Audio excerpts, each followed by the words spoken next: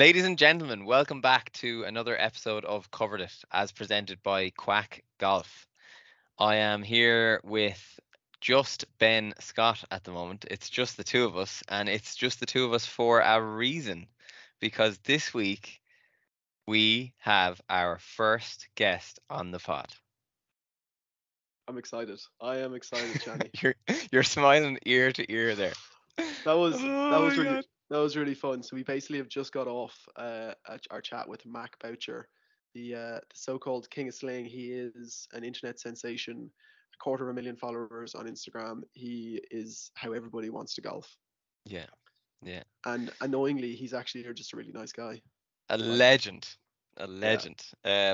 Like he's just I think he was he might have been a bit shy at the start, or he might have just been looking at the two of us being like, what the hell have I signed up to here? But like I think he grew to like us, and we had a great chat and a bit of crack, and he had some stories, didn't he? Yeah. And I'm gonna be playing golf with him in London in a few months. So. So folks, listen, we were very excited when this came about. We are still very excited, and just to everyone who has listened to us for the last 12 episodes, thank you. Folks, tune in, put on your seatbelt, and ladies and gentlemen, Mac Boucher. Hey guys, I'm Mac Boucher, and you're listening to the latest episode of Covered It.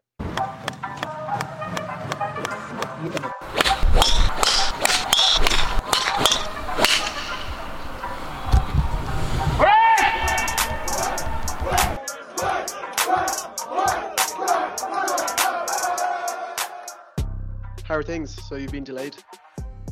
Yeah. I'm. I thought I was leaving tomorrow morning. Actually, Sunday morning. So that was just too much going on and getting a little bit overwhelmed, I guess. No problem. Oh, yeah. Anywhere exciting? Going to Philadelphia, playing Marion. Oh, nice. Oh wow, class. Yeah.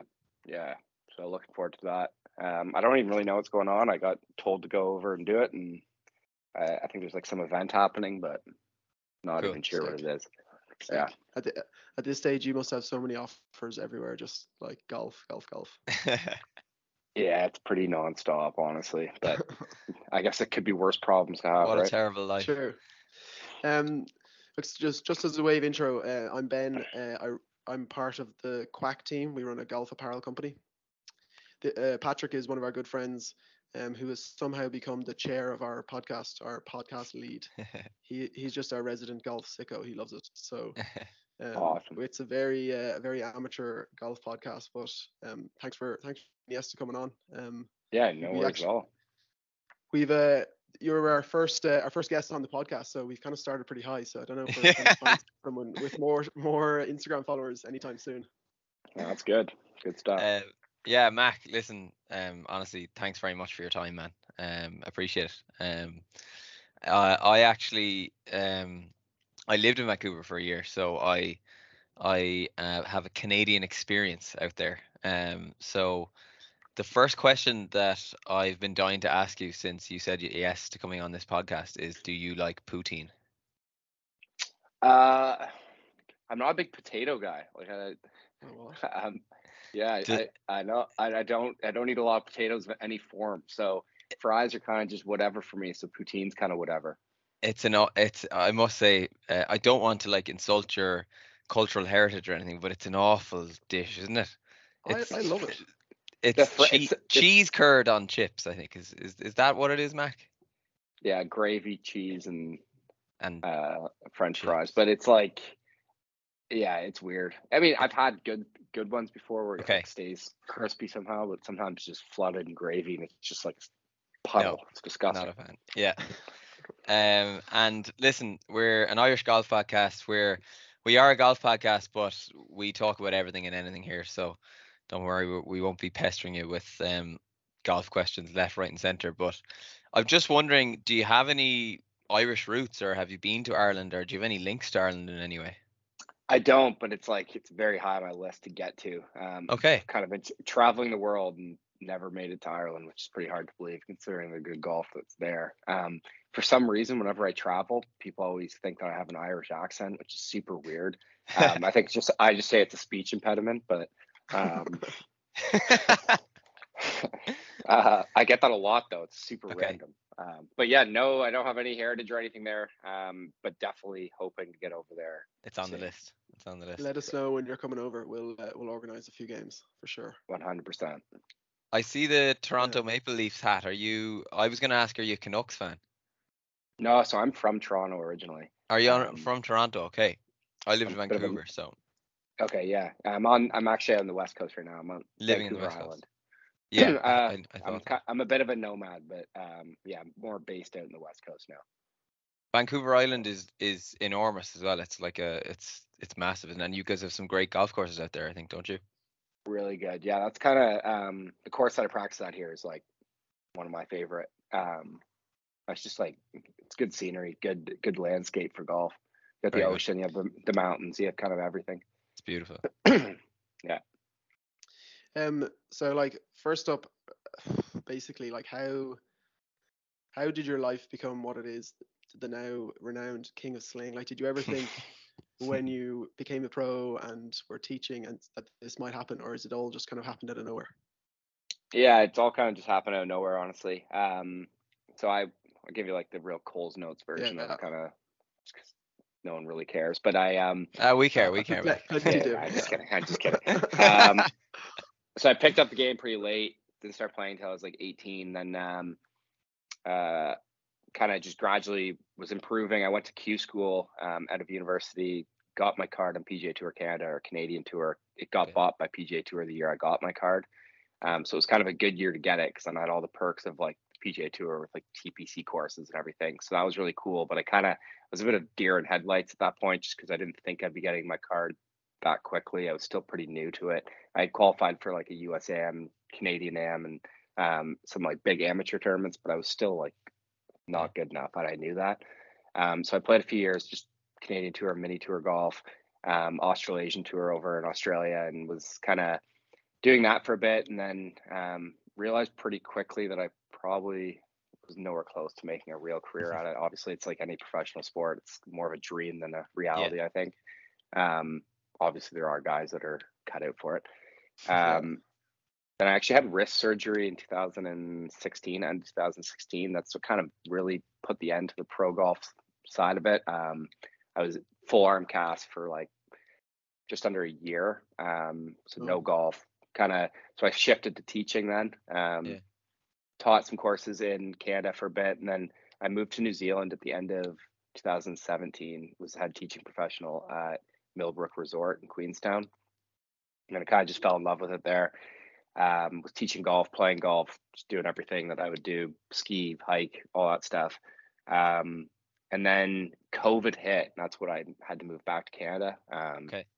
The visa process is when COVID hit New Zealand. Obviously, New Zealand shut down completely. They like didn't want anyone there that wasn't supposed to be there, or wasn't deemed essential. So as a golf pro, I was deemed unessential, obviously. So I moved back to Canada, and then literally was just teaching at, have you heard of a YouTube channel called Tour Experience Golf? Yes, I have. Yeah, I've watched loads of their videos on club fitting and equipment and stuff. Yeah. So Ian Fraser. Ian Fraser. Yeah. So he's from Scotland originally. He's been in Canada for a while, but I can tell from the accent.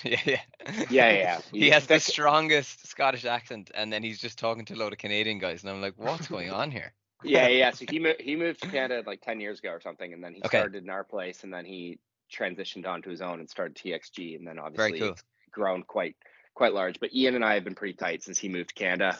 When I was playing professionally, he used to fit all my golf clubs, and like really good friend of mine. So when I moved back to New Zealand, he's like, you can come teach here whenever you want. Like, just come use the facility, build a bit of a gig for yourself here. So I was doing that, but then Toronto went into like this super strict lockdown with COVID and shut down all indoor golf. So I wasn't teaching, wasn't doing anything. So I booked a one-way ticket to Dubai. As you do. Just because Dubai was the only country in the world that was like allowing tourism at the time. They were, I can't sit in Canada and just like seasonal depression with winter coming on, like forget that. So I knew a couple that lived over in Dubai, Alex Riggs and Claudine Fong, Canadian couple. Alex is quite a big golf following for coaching, coaches a couple big names. Anyway, so I messaged him and he's like, yeah, everything's open here. The golf courses are open. So I went to Dubai. I ended up just like starting to post these videos as something fun to do while I was there, because literally I'm just floating around playing recreational golf 7 days a week, and I'm like, okay, I need to like do something to like stimulate what I'm doing. So I started just making these videos as something fun to do because I'm a creative guy. And then just started kind of like growing from there. I moved back to Canada after that winter from Dubai and was teaching at a really good course in Canada, Muskoka Bay Club. I think it's like a top 20 course in Canada. It's Sorry, nice. Mac, can I interrupt you there? When you're teaching clients, I'm picturing you teaching like old guys how to hit 30-yard slingers. I would say my teaching is very like find what works for you and make it better. I'm not going to reinvent the wheel. Like I'm not going to, obviously my skill set is not unique to me, but I think my teaching method is more of a find the unique skill set that each person has and dive into that. Because as a 65-year-old guy who hits 90-yard slices, like good luck making hit a draw. It's not going to be able to do it. It's technically going to be the same thing as you. Yeah, exactly. I'm like, let's just find a way to make that 90-yard draw start on line and kill some spin and maximize the distance for it. But surely, like if you have any, I don't know if you have any younger guys that you're teaching, surely for the last 10 minutes they're like, here, Mac, come on, show me how to hit a sling here. Yeah, I mean 100%. I think that's because for me, I say it's like it's useful. Like it's fun. Like I always say to people, I'm like, you can stand on a tee shot, and if it's like a tree line golf course where if you miss a fairway, you're still going to find your golf ball. You're not going to stand on that tee block being scared if you're in the trees and need to manufacture a shot if you know how to get out of there. So people just worry so much about like perfecting this perfect golf swing or making like hitting these like perfect shapes. And for me, I'm like, why don't learn how to like have a shape that works for you, understand the golf swing so you know how to work it if you need to. And then for me, it's like if you hit the middle of the face, you can do anything. Like that was my big thing, learning how to make good contact, because I'd say 95% of people don't make a good enough contact. It doesn't matter how good your swing is. If you're not hitting the middle of the club face, you're not going to hit it where you want it. So, and also like I've heard that like on many different forms of media that like the easiest way to find straight is to learn how to hit it left and learn how to hit it right. Like learn how to draw it, learn how to slice it, and you'll eventually find the middle. Yeah, well, exactly. And I think, I mean, generally speaking, I curve it not because it looks cool on Instagram. Like I did this before I videoed. Yeah, you shots. do. Like, no, like the thing is it's obviously picking stupid gaps in trees. Like, that's so for me as a method of working on club face control and hitting a spot. Because I know if I can hit a small window, then like I can hit a small green. Like it's not. For me, it's like it's all beneficial to the way I golf. And I think I was doing this. I was going and finding gaps far before I had a camera set up, I guess is what I'm trying to say. So cool. It's just been a strategy for me to understand my own golf swing and then hit the spots. Like I've always been pretty good at hitting greens and brag. My putting, I putt like a blind dude. Because I don't practice it because it's just not enjoyable for me. It's so boring. Okay. Because that was going to be one of my when I was sitting down to write down a few questions, my first one was going to be, do you actually play golf like that? So if someone said to go out and shoot your very best score, would you still be slinging around trees and that sort of thing? Obviously not through gaps, but do you play a big 30-yard draw and that sort of stuff? Yeah, like I played I came out and I've played a couple pro events the last couple of years, just like sponsor exemptions and stuff. And like for me, I can control flight and trajectory and stuff. So let's say I have a tree right of a tee deck, first tee of a tournament, a little bit nervous. I know my stock shot is like a safety slice, I call it. I know how I can launch it high, I can launch it low, I can launch it medium. I know how to control that. That's what I'm very comfortable with. So I'm not going to sit there and try to manufacture a draw because it's uncomfortable for me to try to hit it straight. I'm just going to find how high I need to launch my slice and slice it over the trees. Because for me, that's 100% more accurate than me trying to manufacture something that I'm not comfortable with. Absolutely. So, actually, I was in Mauritius a couple weeks ago for just like some event, and I walked a few holes with Fanny. Nick followed those old guy. Oh yeah, Fanny Sisson, yeah. Yeah, so Fanny, we were talking, and she's like, "Oh, I've seen your stuff on Instagram," and she's like, "I'm gonna probably throw you a curveball here," but she's like, "I see you got like a lot of abuse for the way that you play." She's like, "I completely get it." Yeah. She's like, as like somebody who understands golf and understands the game, like you play to know where your miss is going. We're never gonna hit perfect shots every time. So if you know that my 70-yard hook 9-iron is gonna miss right 99% of the time, then if there's water right, then I'm not gonna hit that shot. Yeah. Okay. Right? So I'm going to cut it into that pin because my cut generally is an overcut. Yeah. Okay. So it's understanding what I do and don't do. And I think really good golfers understand it. The keyboard warriors or the keyboard thugs that I call them sit behind the keyboard know all and about think them. that they don't know. Yeah. It's part of the game, but it's just funny that when you talk to someone who's educated about golf, they get it. But if they don't know golf, they don't get it. So another thing I wanted to bring up was, like, I've been following you for ages, but every video recently, it's just like there's always good comment there. Obviously, they watch your good video and they're like, oh, it just gets so tiring. It's also like if you like, it's as if they've never played a bad round of golf. It's Well, the thing is too is the good video. Like, to give you the background on that, like I got called up to that quite late. I hadn't played for like a month because I was back in Canada. Courses were closed, so I had said no to them a couple times originally because I just had no interest. Like, I'm not like a fanboy over like people on the internet. It's not. I play golf because I like golf. Yeah. Anyway, so I ended up doing it because talking to people at TaylorMade, and they're like, "Yeah, just go do it. Like, why not?" So I went down. It's a scramble format. It's not real golf. It's like just lashing, and like I was just messing around, having a good time. Like, I didn't care. I had no idea that it would get scrutinized and like put under a microscope the way that it has. Like a simple Google search will find that I've like won some mini tour events and had some decent scores. Like, it's not, have I had some crazy good career? Absolutely not. Am I some great golfer? Absolutely not. But I'm not like an 85. Like I'm a scratch golfer. Like it's funny you said, like, we were talking about keyboard warriors and stuff. I was just listening to a podcast with Neil Schuster from No Laying Up talking about their business and stuff, and the topic of keyboard warriors came up and how it might have affected him mentally or anything at the start. And he just said that, like, basically some people just want to see the world burn. They just don't see any positive in anything, and all they want to do is just be mean to people. So, like, you seem like a very strong individual that you wouldn't give a shit about that kind of stuff. But I've seen that kind of, you know what I mean? Like, I've always kind of been a bit against the grain. Like, I don't drink, for instance. So like, even through like college, through high school, like all my buddies are out drinking. You get that constant peer pressure. Like, you're an asshole. Like, you're like pussy, go drink. And I'm like, listen, like I don't drink. Like, you do your own thing. I do my own thing, and I've always been comfortable enough in my own skin to do my own thing.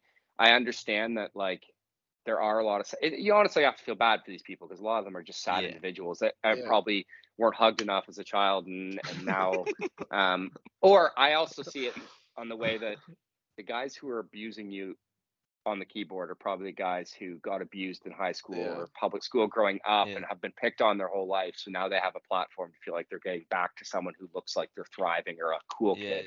When I'm not a cool kid, I'm a loser. And I'm like, I'm just well, there are also being people a loser, that don't have 250,000 followers on a successful Instagram. So, screw them up theirs. Yeah. Sorry, just one question I was thinking then. Like you said, you took the game up late, at 18. So, did you play any other sports then before you were 18? Ice hockey or any of that kind of stuff? Yeah, I grew up playing pretty much everything. I was love it. Anything fast paced. Like, I was obviously I'd still say that if you were to give me a bluebird sunny day in Pebble Beach or a bluebird day on a mountain with perfect snow, I would take the day in the snow skiing every day. You a skier? Skier and snowboarder, so I do both. No, snowboard, okay.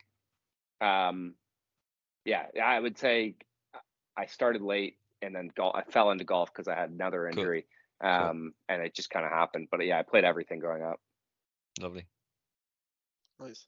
I think I played Jack's Point back in 2019. I was down there with my family, and I think that's where I first came across you because on my Discovery, I saw the par 3, whatever on the back nine is, the backdrop of Queensland Lake. And I've told every person I've ever played golf with that if they're ever in New Zealand, they got to go to Jack's Point because that's, like, for the stuff you do with the backdrop of the mountain and the sea, that's like a playground for the stuff that you create. Yeah, I think I always say Jack's Point is my favorite course in the world. It's Wow. it's not, I mean, it's probably not like the best golf course in terms of course design, but for me, like, I'm more of like a scenery and that, and I think that's what's become a lot of part of my Instagram is I try to travel to places where have like that look good on a video. Yeah. Because that's what I enjoy the most about golf is that kind of the scenery of it, the landscape of it. Because I feel like I can be the most creative on that style of golf course. Once you found the Instagram videos kind of taking off, did you then find yourself looking for golf courses that had this sort of scenery and this backdrop? Because you've played like some of the courses in Canada you've played, I don't know, are they just local courses, but again, these amazing mountain backdrops, and you can see all the ball flights, all that sort of stuff. Yeah, I'd say honestly, I was doing it like that's what brought me enjoyment to golf before was like finding these like cool landscapes, go golfing. So that it's kind of just fit into, again, the videos kind of happened with me being there. I certainly am not going out maybe looking for them. That's where I get the most enjoyment from golf is playing that style golf course. So I'm going to play them regardless of the camera's on. And would you have a favorite course in BC? Yeah, the course that I practice at Bear Mountain. Bear Mountain. It's just like a huge variety of. There's a lot of good ones in BC, like in the mountains there, Tobiano, all the Whistler courses. Whistler, yeah. I'm a pretty good fan of just because of the backdrops, but Bear Mountain's kind of like a playground for me. It's got a lot of different variety, and I think I don't get bored of it. Like I can just go around, rip around. Do you get up to Whistler much? Yeah, I probably go twice a year. Okay. I'm going actually in July for a week to do some stuff for Golf Whistler. I was there last year, did the same thing. I was actually going to go potentially before I flew to Philadelphia and play Big Sky. So I'll probably play next week. I think I'm going to play Big Sky. I kind of meant more towards skiing and snowboarding as well. Oh, skiing. So like, yeah. I've been chasing summers for so long now that okay, fair enough. Yeah. I went to Big White. I've been to Big White. I did a Christmas there actually. Yeah, it's brilliant. Yeah, so I did Big White. I guess it would have been January, but a couple guys. That's the cool thing with like the Instagram stuff is like I've connected with a lot of like professional athletes from other sports. So I've become pretty good friends with like Craig McMorris and Mark McMorris and like these pro snowboarders or like X Games gold medalists and then these two skiers that were on Team Canada invited me out to come out and ski at Big White with them, so they gave me all the equipment because I didn't have anything. All I had was with golf clubs, but I definitely want to try to get back into the skiing again a little bit more.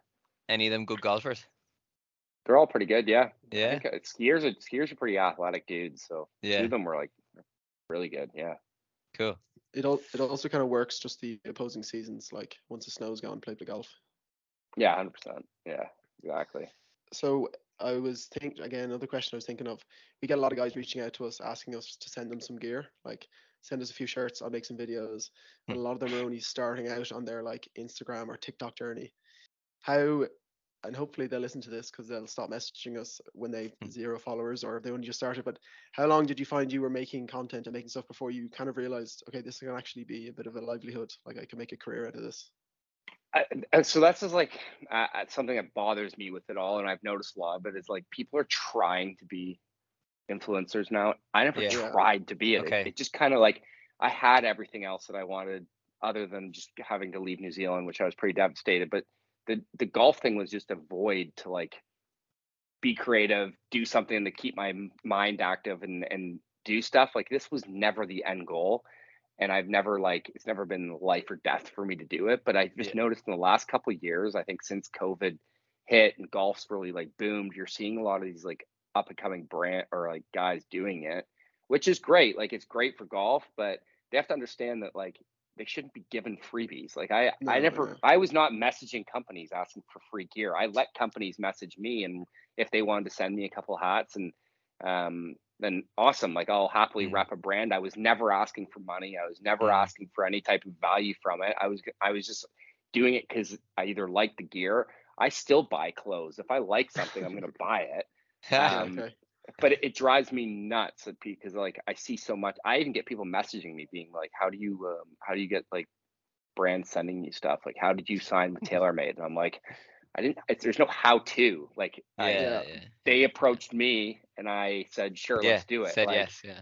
It's you can't force it. And I'd say that's like something that Instagram is interesting now. Like, even I've been seeing a lot more blue checks beside people's names lately. Like, I think you can just go buy that verification again, like Twitter. Yeah. Like Instagram's allowing that now. So it's kind of, I don't know, annoying.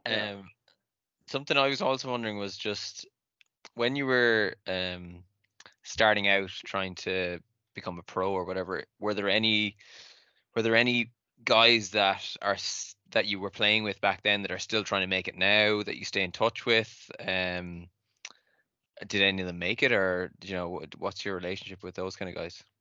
Yeah, like I have quite a few friends actually that are playing. I'm like Michael Gligic. He plays in the PGA Tour now. He's got a cool story. Like he turned pro out of high school when he was 17. Wow. Was unbelievable. I think he had like guy would set a course record almost every mini tour event he played. Like I think he had like 17 course records around like Toronto alone. Yeah. And played Canadian Tour for like 9 years, like 9 or 10 years. Then he finally just like gave it up because he was just sick of like not making money. Went and got his real estate license, and then he was just out playing with his buddies somewhere in Toronto a few years ago or whatever. And I think he shot like, it was close to shooting 59. His buddies were like, dude, you need to go back and start playing. Go back. Yeah. So that year he went back. He ended up like winning on Canadian Tour, graduating to Corn Ferry, and then won on Corn Ferry. Now he's been on the PGA Tour for 2 years. So it's cool because like he's one of those guys that like people don't understand the grind that guy had to get there. And then I have some other buddies that are kind of still slaving away at more mini tour golf and that kind of thing. But yeah, I mean, the margins are that's all they know. The margins are so small, and like for you, like it's a very hard decision to give it up. Like a lot of guys just aren't willing to give it up, and they just want to keep going because you hear those stories of guys who've been doing it for 10 years and eventually they make it. So it like, yeah. So when you did give it up, you went into being a teaching pro. That was I gave it up because I'm a realist. So like I knew that I wasn't going to be a top 300 player in the world. Like it just wasn't going to happen. I don't have the patience for it. I was just like, you don't see me out there grinding on my putting stroke on a putting green. Like, it's just it wasn't for me in that sense. But I think it was an easy decision for me. I do miss competing still. And that's what I think is nice about this social media thing is now I think it's giving me a little bit of an opportunity to get back into the playing competitive side, but not have the pressure of like putting food on the table. I'm potentially going to have a couple sponsor invites into some PGA Tour Canada events this summer. And then I played in that Australasian Tour event in like the New South Wales Open. Yeah, that was wild. Like they live streamed it on the app, like both my first 2 rounds, and it was on TV in Australia. And I was mic'd up with a microphone in my ear, or headpiece in my ear, and microphone on for the entire time, so nowhere to hide. So that was like, I honestly did that was more to like show the good haters that that you can play volleyball. So that's kind of like the we call it the mic walk that they do on PGA Tour now. I think it's usually on a Saturday where they get a player to basically give an interview while he's playing a hole, and we just think it's hilarious because like these guys are playing for their careers, and it's like, I'm just gonna put it down the middle here, and we all know how hard the sport is. Like, never mind with an AirPod in your head and like trying to tell the world what you're just about to do. I on our podcast I tell the lads every week that it's gonna go very wrong someday, and it's gonna be hard to watch. Yeah, I know. It's that earpiece thing was hard too, though, because like at least in the PGA Tour one, like when they're hitting, the announcers aren't talking. There's nothing going on in that earpiece. It's like shut off. He's just got an ear pod in. I was on like, so the guy that was in my ear was at the studio in Melbourne talking about the golf. So I'd be standing over there on the 14th tee. I'd be over there on the 14th tee, and he'd be like, and over on the 12th hole we have, and I'm like, and I kept like the first few holes the first day, I'm like, holy, like this, I was not expecting this. Like, and actually, there's a clip on my Instagram. Did you play an entire tournament with that in your ear? With that, I played 36 holes on an Australasian Tour event from the minute that I got to the golf course, they mic'd me up. So all my warm up when I'm drinking my morning coffee, walking to the first tee, and I had this guy interviewing me the whole time, but he wasn't just interviewing me, he was commentating on the golf. So I had this going on in my ear while trying to play. A guy I got paired with plays on European tours. His name's Dean Lawson. He's a European tour player. He's played it there. Well, he's been on Challenge Tour, jumped around a little bit. He had a good finish at one of the big tournaments a couple years ago. I got paired with him and a guy named Jack Murdoch, who I knew. I knew both of them. Yeah. So I had this earpiece in, and the guy and the announcer would be like, "Okay, Mac, we just saw that Jack came up 15 yards short. Can you just ask him if if it was a wind gust or if he fatted it?" I'm like, I'm not gonna ask the guy if he fatted it. Like, it's the last thing he wants to hear. But I've got some funny why did you agree to that? I'd say after the first hour. No, it was. Imagine that for 6 hours, 2 days in a row. Oh my god. So it was, or like I hit some I actually played pretty well. Like the first, it was funny. The first round, took a while to settle in because this earpiece was going. He'd be, "All right, Mac, walk us through what you're gonna do here." I'm like, well, Dave, I'm just about to hit, so can you just give me a few seconds? So the first 5, I think I was 4 over through 5 the first round after missing a 5-foot birdie putt in the first hole. And I'm like, oh God, like I'm about to embarrass myself. Like, this is bad.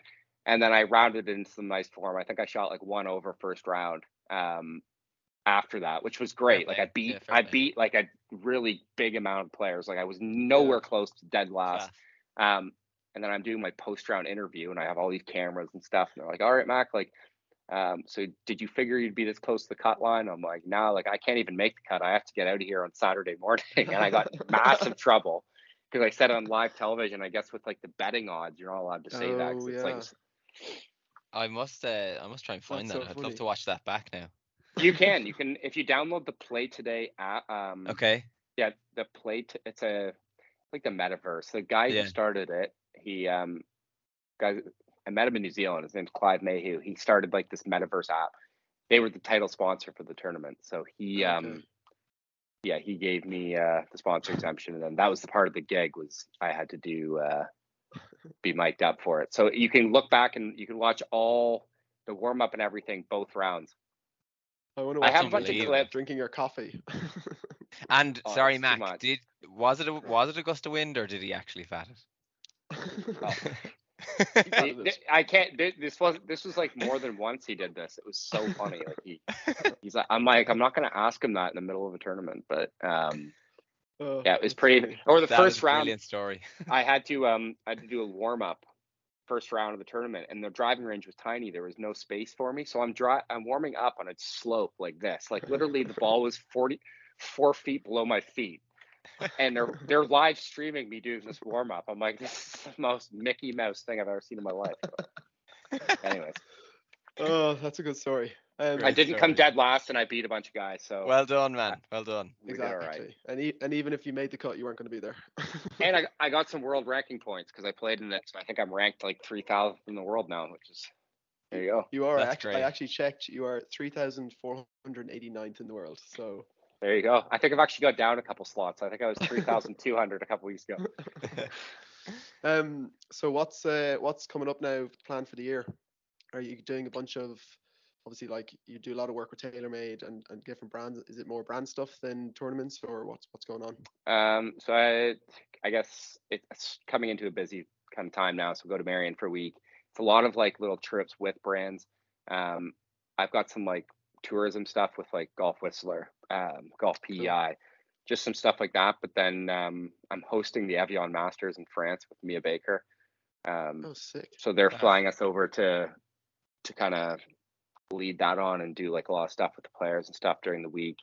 So a lot of stuff like that. And then I'm actually coming over to playing in the BMW Championship Pro-Am at Wentworth in September. Class. Sick. Okay. You'll have to pull into Ireland on your way. Yeah. I'm thinking about doing like a month in the UK if I can like time it all properly. Because I mean, I was in Scotland there, or I guess it was like three weeks ago or wherever. You were in St Andrews, were you? Yeah, I played St Andrews, Crail, Kingsbarns. Nice. Yeah, it was awesome. First time I played links golf. So. I'm based in London now, so let's get a game when you're in the UK. 100%. Yeah, let's do it. Sorry, did I hear you say that was your first time playing links golf? I never played true links golf. Like I've played like Cabot Links in Canada, which is considered links. It's on the ocean, but it's not like true links golf. But I think like I absolutely loved it. And probably the best I've played. Probably the best I've played in a long time. I set the course record at Crail. No way. Like the oldest. Yeah, I shot 61. Unreal. At Crail. Yeah. Oh, hold on, Mac. You shot 61. So where were the 2 putts that you missed out for the 59? You definitely came off the course thinking. Well, so it's a par 69 there. Oh, okay. It's a shorter course, but it's like no, but they play tournaments there. Like it's a true golf course. And it's like one of the oldest, 7th oldest course in the world, and the course record's only 61. So where'd I miss? I was like, so cool. I was 7 under through 13, so I limped home. Wow. Oh, I'm actually playing there in the summer with I'm going up there with a few friends and our dads, so I'm looking forward to playing. Oh, nice. Yeah, it's a fun little course. Seeing your name on the board. Yeah. That's good. Yep. Do you is there any kind of Irish courses that you'd know that you really want to play or like have thought about if you do get a chance? Honestly, I would play any of them at this point. I've been kind of remember watching like the Irish Open and stuff, and like it's high on my list just because it's kind of got the landscape though. Like you plan the trip, Patrick, and we'll all be there. Okay, we'll be the guys to take you out. Don't worry. Lovely. Bring Ian Fraser as well, and he can give me a club feeding. I know we need to get over there. Ian and I have been saying we need to get him to do a UK thing. Like I can't believe he hasn't gone over there and done some stuff. But so like if anyone doesn't know, like Mac, I'm a bit of a tech nerd, so I love my tech. So TXG are literally the go-to guys now on YouTube. So 2 questions. We're just wondering, if you go into TXG, can you get like a private fitting from Ian Fraser, or is he's too big for that kind of stuff now? I think you could. No, I don't think he's even really fitting anymore. I think you can, but there's a hefty price tag on it. And just another question is, I'm not sure if it's in your bag at the moment, but the TaylorMade Tour Mini Driver, is that what it's called? What do you think of it, and do you have it in the bag? Can you use it? Yeah, so I've been using the Mini Driver I started with the 300 series last year and a half ago. Do you like it? Just because, so with driver, like I can work it both ways with every club except for driver. Driver, I really, really do not feel comfortable with little amount of loft trying to hit draw. It's just not comfortable for me. I've always hit a cut with driver, but the Mini Driver allows me to hit like a draw with it because it's just, I don't know, the lower profile, smaller head. Would you have a driver and the Mini Driver? Yeah, so my current setup right now is I go driver, which is set to 7 degrees, and then I go 7-degree driver, and then my Mini Driver is set to 11.5, and then I have it's funny, in my TaylorMade contract, I'm on like a 12 club contract with TaylorMade. Okay. It literally says exotics 3-wood. Like it's the only 3-wood I'm allowed in my bag. Tour Edge exotics. Oh, okay. So it's 13 years old. It was like my first 3-wood I got. I got it when I was so you've kept. Okay, cool. I get it. Yeah, it's had a few different shafts, but they said that I can keep it, but it's the only 3-wood other than a TaylorMade one I'm allowed to have it in the bag. Okay. Is that how manufacturing contracts work? You can be done down to the number of clubs. 12, 13, 11. Yeah. Most guys on tour are on like a 12 or 13, or like obviously the guys who are like a full bag. Yeah. It just depends. So like I'm on like a 12 club contract with hats and glove. That's like my contract with them. But yeah, so the Mini Driver, my exotics 3-wood, because it's older technology, it doesn't go very far. It's a little bit more spinny, which allows me to shape it a little bit more and does everything I want it to. So that's set to 15 degrees. And then I go to a 7-wood 5-iron. I saw the 7-wood fitting actually on YouTube. Yeah. That 7-wood looks cool. Is the Mini Driver essentially a 2-wood? Is that what you call it? Yeah, I call it a 2-wood. Yeah. Cool. But it's like because I have so much versatility with my 7-wood, I don't feel the need to have like a 4-iron, so it frees up the space for the Mini Driver. Oh, cool. I always think left-handed golfers just are more aesthetically pleasing to watch. But I just don't think I would enjoy it as much, Mac, if you were right-handed. It's something about watching lefties. sling the ball. It looks honestly much think more, yeah. I think it's become like, I guess, again, because I started it when COVID was like really hitting golf hard and like everyone was getting the bug, like a lot of guys from other sports are taking it up and are lefties, because in my opinion, I think more people should be more or left-handed because you're right-hand dominant. And for me, like I just think about myself being trail or lead side dominant, right? So I try to cancel out my whole left side of my body, and my right side just drives the golf swing. And I think that makes more sense for like athletes to me. So I think I was like, it's interesting, but I think if more people just swung lefty from an early age, I think you would actually probably see a lot more lefty. There's tons of lefties in Canada because of hockey. I'd say you'd have a good backhand in tennis. My tennis is pretty rough, but I think I'm probably all out of questions, Mac. That was thank you so much for coming on. That was thanks for having me, guys. Good fun. Mac, just a massive thank you. Honestly, thanks for your time, man. It was great crack. Yeah, no worries at all. Yeah, no worries. Thanks for having me on, guys. Yeah. And best luck for the rest of the year. Yeah. And we'll see you for the trip that Patrick's planning in Ireland. Perfect. Yeah, I'll be there. I meant to say I played with the Polish guy that wears your stuff. Gradecki. Yeah, Gradecki. I played with him in Dubai a few months ago. He's a nice guy. Yeah, nice guy. Covered that one. Covered Safe travels. Thanks a million. Yeah, thanks guys. Appreciate it. Thanks, nice meeting you guys. guys. See ya. Bye. Yeah, Shani, how'd you find that? What do you think of Mac? He's just cool, like, isn't he? I was just like, when he came up on the camera, I got so nervous because I was just like, oh my god, this guy is so much cooler than me. What do I do? He's just sound cool, like just it's nice. It's also cool that he doesn't want to be cool. Yeah. You know, do you know what I mean? He didn't choose to be an influencer. It just kind of happened, and like he just rose with it. Like at the start, you know, I'd say he was looking at us going, who the hell are these lads? And look, Irish spuds. Yeah, spuds. Call me biased, but your first question, ask him if you liked poutine. Poutine, yeah. If anyone, yeah. But like, he definitely.